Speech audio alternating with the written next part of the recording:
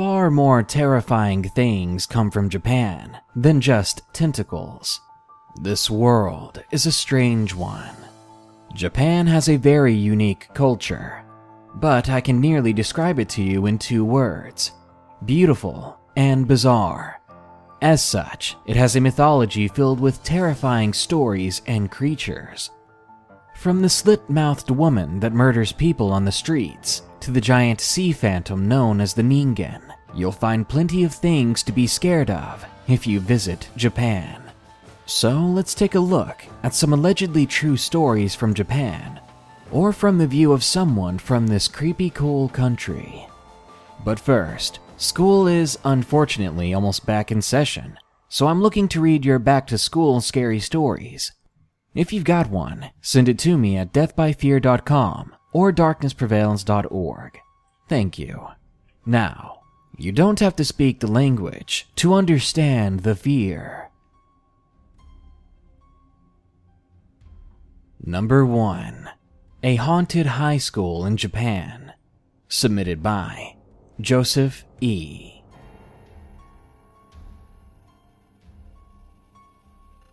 When I was 17, I left my northern European country to go to Japan as an exchange student.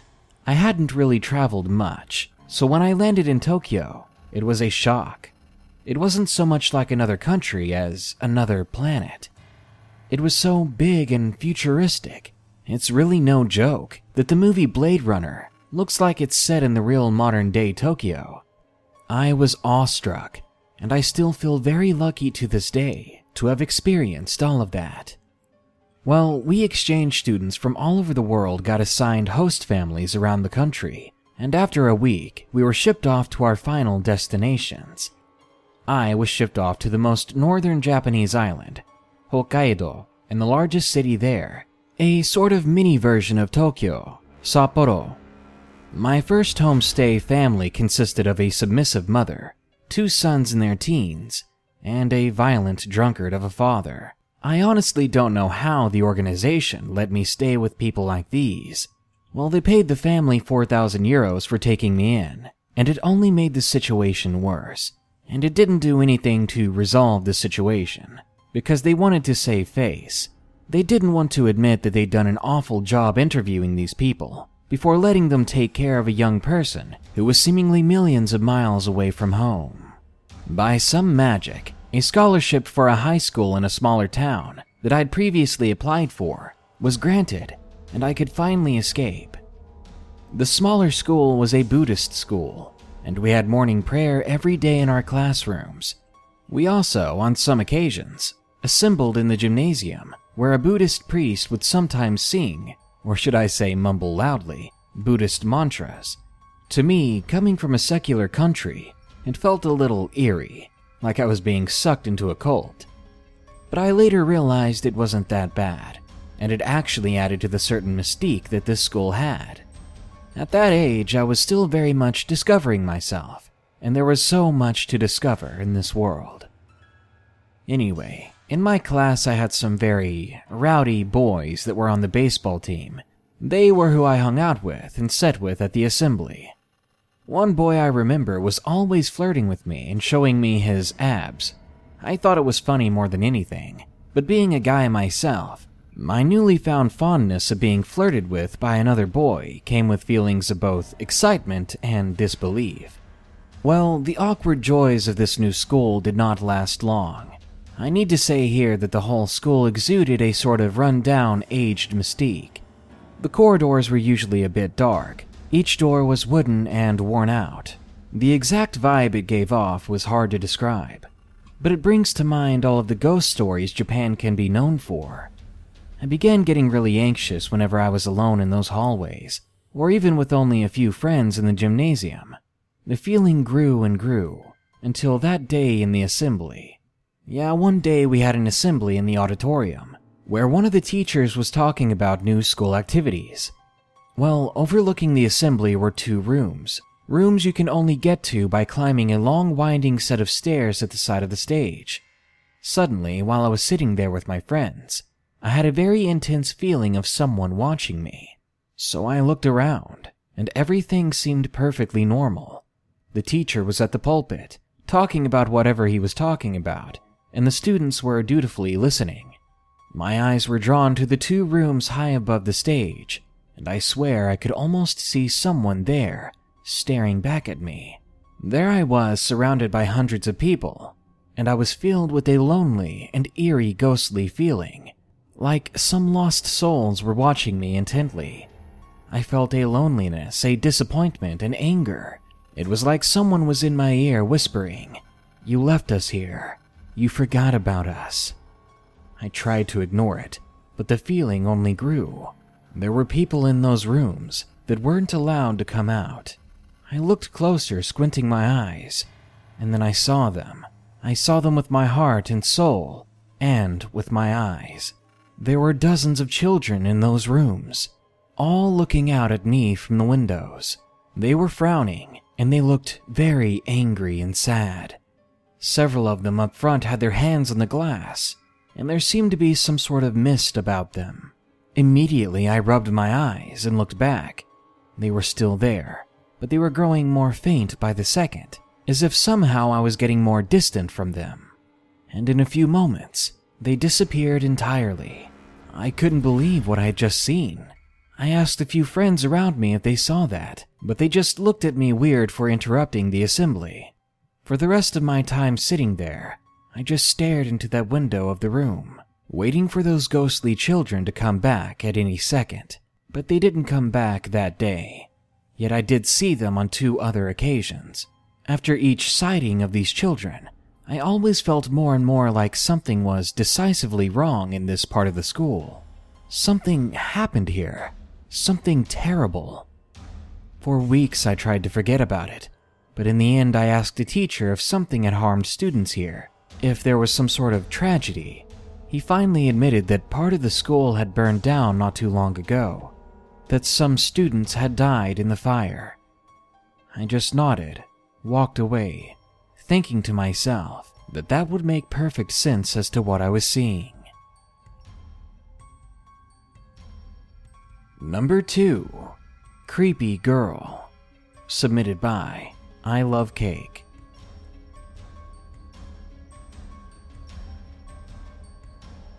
I'm 18 and live in Japan. I used to go to a small high school where we had to wear high school uniforms with those short skirts. I was a very dumb and naive teenager in high school, and even my friends here would call me a dumb blonde. Anyway, while I was there was this one girl. Her name was Sarah. Sarah usually sat alone at lunch, and I heard lots of rumors saying she took pictures of people's underwear and other stuff like that. I didn't want to believe the rumor. I thought that she was just a victim of crowd bullying, that she was their lightning rod for all their insults. Well, that's what I thought until one day. I was talking to some friends at lunch, and we were walking down a hallway. It took me a while to realize that someone was watching me. I turned around and I saw Sarah, who was walking down the hallway as well. As soon as I turned and looked at her, she blushed and looked away. I felt bad for the girl. Anyway, my friends were in different classes as me, so after lunch we said our goodbyes and I headed off to my class. As I walked there, I felt someone's hand on my shoulder, and I turned around and there was Sarah again. She wore this nervous smile, and she stared at me. It got awkward fast, so I said hello. She quickly said that she wanted to show me something. I had a bit of extra time before class, and I felt genuinely bad for this girl, so I said okay. She grabbed my hand and led me to a supply closet, which I was sure we weren't supposed to be in. Like I said, I was very dumb and naive back then, so instead of running out of there and telling someone, I asked her curiously what she wanted to show me. But before I even had the question out, she pushed her face into mine, kissing me hard. Taken off guard, I immediately pushed her back and tried to get out of the closet, but Sarah yanked me back in. She locked the door with a key. I have no idea how she got. I didn't know what to do, and I could barely speak at all. Sarah told me to stay still as she took out her phone, and then she began to take pictures up my skirt. I was screaming to anyone that would listen outside, and I was trying to kick her away.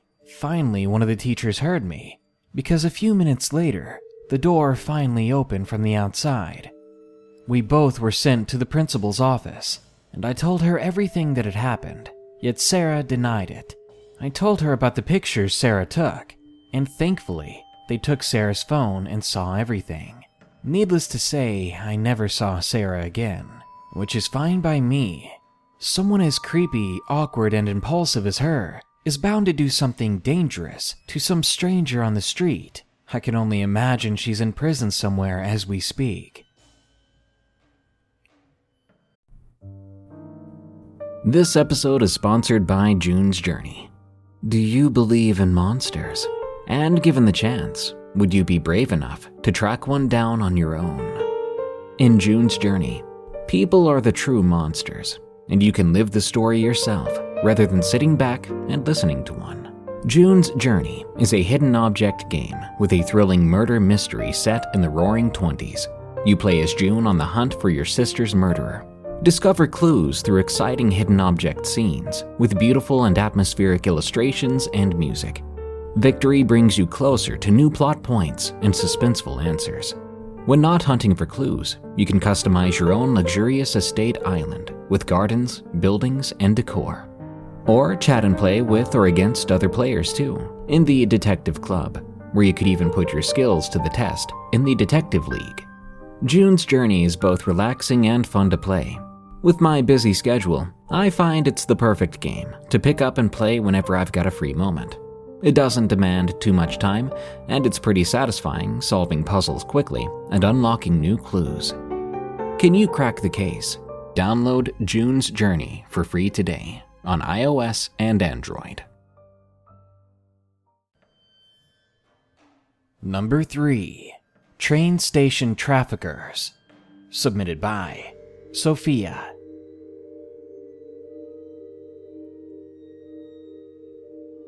I was studying abroad in Japan a couple of years back. I was about 18 years old at the time and could speak very little Japanese. I had a 2-hour trip every day that required trains to get to. They took me to my language classes that were based in Shinjuku. Usually, me and another student from my language class could walk to the station together, or even ride halfway back to my host's house on one of the trains. But that day I had to go shopping before returning home. I had a small bag with me that securely held my train pass and wallet. I didn't have to worry about them falling out. In the train station, there are checkpoints where you need to scan your train pass to get through. I walked up to the first checkpoint and I looked in my bag for my train pass, and it wasn't there. I was a bit confused, but I assumed that I left it back at school, which was a half-hour walk from my current position. I began to head back as calmly as possible, when this stranger suddenly jumped in front of me asking if I was alright and if I needed anything. It was a man. I was startled because I thought I'd kept a pretty calm demeanor, and also by the fact that he spoke English. The man was a bit shorter than me. I was 5'10". He had a dark skin tone and a heavy Middle Eastern accent. I was about to deny I needed help when I remembered my phone didn't have service and I should call my chaperone that was still at the school. So I asked if I could borrow his phone, and he quickly handed it to me, smiling. At this point, my spidey senses were tingling, and I had a sudden urge of needing to get away from him, away from this weird situation, or vomit. The phone that I was handed was a very cheap phone that looked brand new. I quickly dialed my chaperone's phone number. While talking with my chaperone, I kept a close eye on the man that was now beside me. While I was explaining to my chaperone the situation, I heard someone cough behind me. I turned my head slightly to see another man that looked similar to the first, standing only a few feet away, uncomfortably close. I bowed my head in his direction to let him know that I knew he was there. The man that had given me the phone quickly shooed the guy away. This happened multiple times during my phone call, each time the stranger man getting shooed away. I had a feeling that it was a mixture of panic and confusion. My chaperone ended the call by saying, "I'll meet you out front of the school," and then I hung up. I quickly gave the man back his phone and tried to think of something to say that would get me out of this situation. So I lied, saying that my chaperone was outside waiting for me. I watched as the man's face morphed from this fake smile into an angry expression. He then very threateningly told me to give him all the money I had on me. I didn't want to upset this guy even more, so I gave the guy the 1,000 yen I had on me and started to walk away when he said, "Good luck on your journey."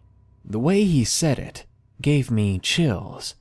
I looked behind me to see 3 other Middle Eastern-looking men standing with him. Then I quickly hurried back to the school, where I explained what happened to my chaperone. She informed me that that was a common place for human traffickers to pick up alone and naive girls. She then told me to never trust strangers so quickly. Little did I know that the scariest moment was yet to come. About a week later, I was walking by a convenience store when someone stopped in the middle of the sidewalk in front of me. I quickly walked past, but as I did, I heard a male voice with a familiar Middle Eastern accent say, "Good luck on your journey, Sophia." And number 4, The Rooting Man, submitted by Sakura.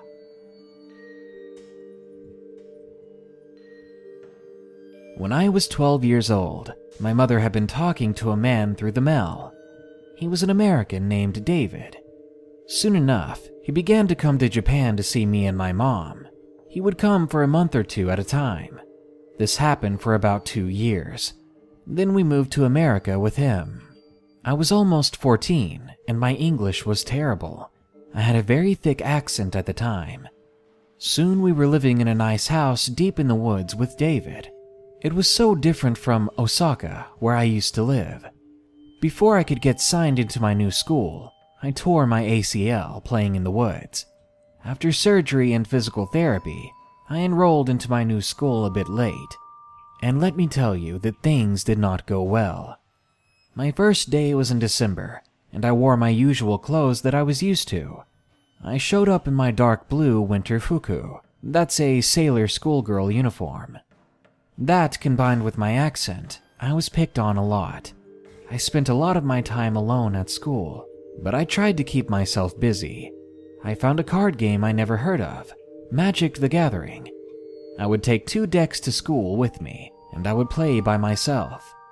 When I turned 15, I got into high school. One day during our lunch hour, I was once again playing Magic by myself.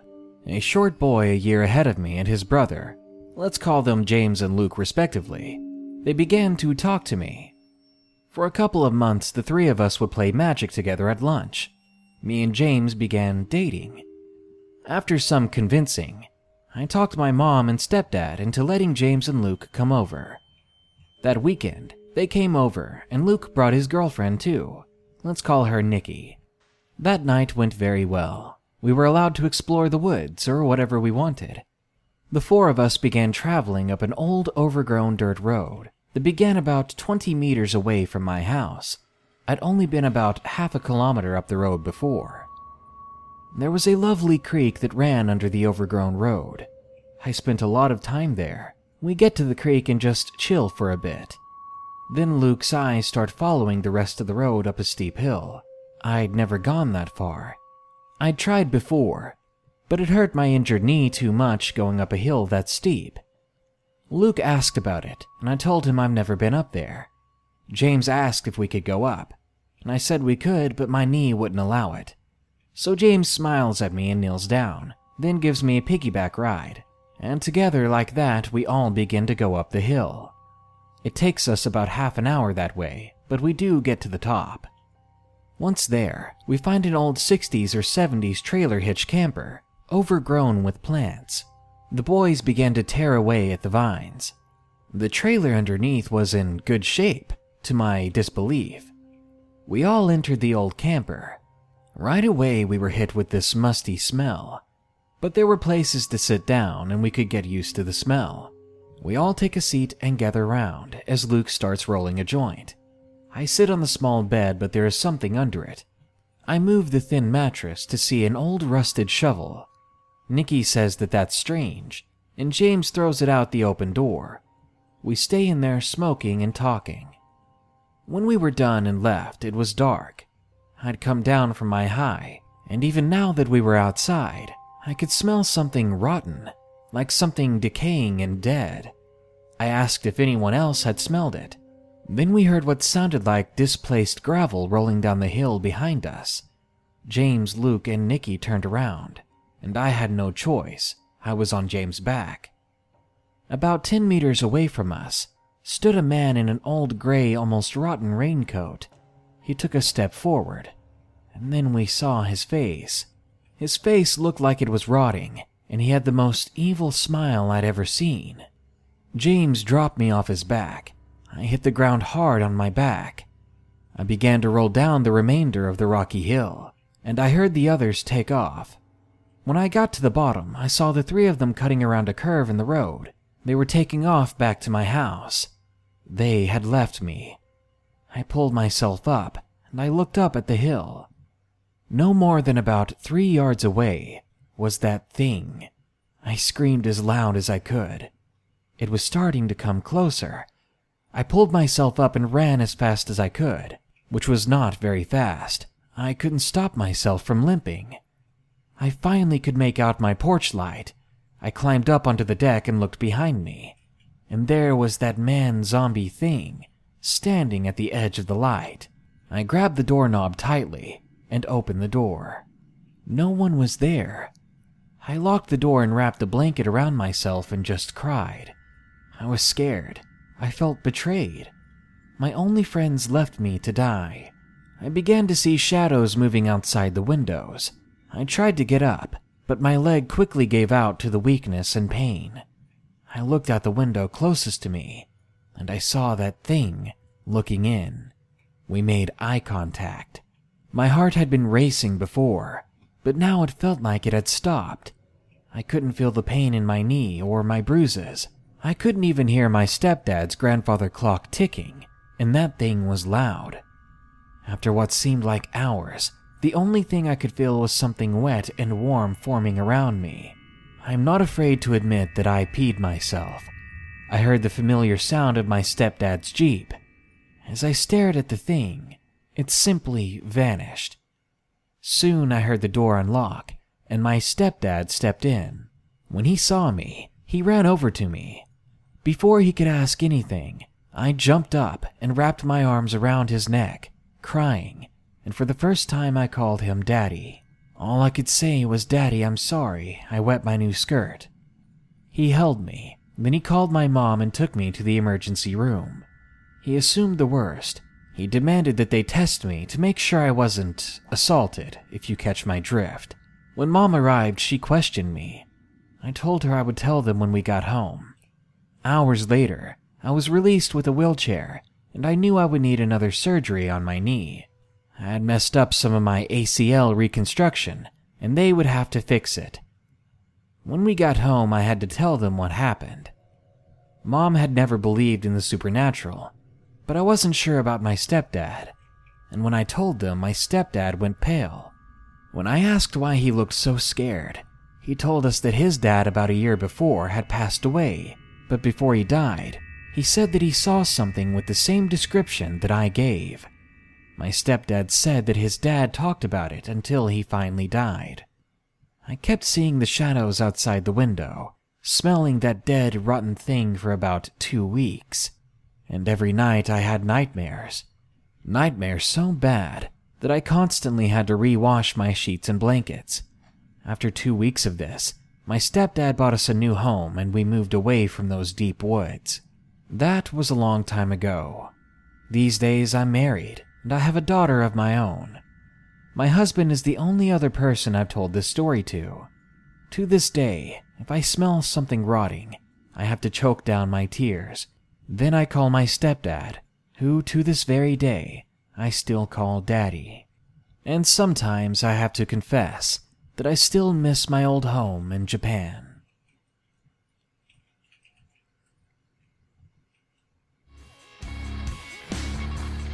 You'll never find a country quite like Japan. Most of us have been influenced by its culture whether we know it or not. We've seen Studio Ghibli's outstanding family films. We've seen a multitude of anime memes flooding our social media. And I'm sure most of us here have had a few chills after watching those Japanese horror film remakes, such as The Grudge and The Ring. It makes you wonder, do the real-life horrors of Japan ever spill over to where you live? Well, of course they do. So the next time you're walking alone in town, beware the strange woman covering her mouth. If she shows you her face and asks you if you think she's beautiful, don't answer, just run. Good night. Be sure to like, share, comment, and subscribe if you enjoyed the video. And don't forget to send us your back-to-school scary stories soon at deathbyfear.com or darknessprevails.org. Thank you.